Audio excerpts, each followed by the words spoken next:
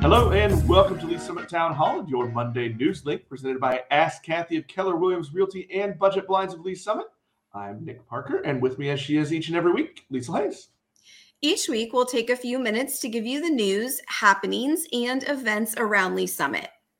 The Lee Summit R7 Board of Education will hold a regular session at 7 p.m. Thursday at the Stansberry Leadership Center.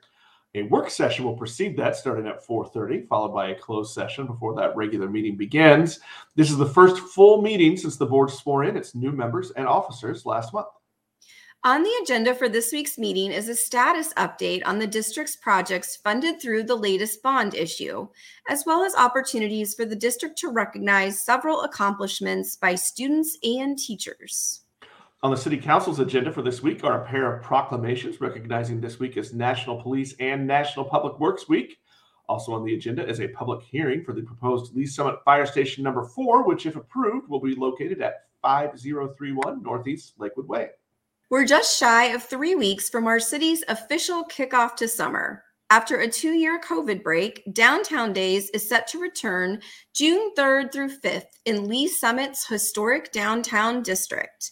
Downtown Lee Summit Main Street plans and hosts this annual event and is seeking community volunteers to help.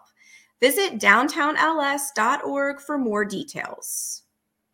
Be sure to follow Link to Lee Summit and the Lee Summit Town Hall podcast for all the news, notes, and conversations from our community. If you have an event, tip, or question, reach out to us on Facebook and Instagram at Link to Lee Summit, on Twitter at LS Town Hall, or through email, nick@linktoleesummit.com.